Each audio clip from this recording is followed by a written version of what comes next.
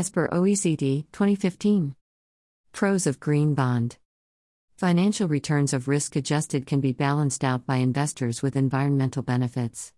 ESG requirements can be satisfied in mandating the green investments. Risk assessment can be improved in an opaque fixed income market with the use of reporting.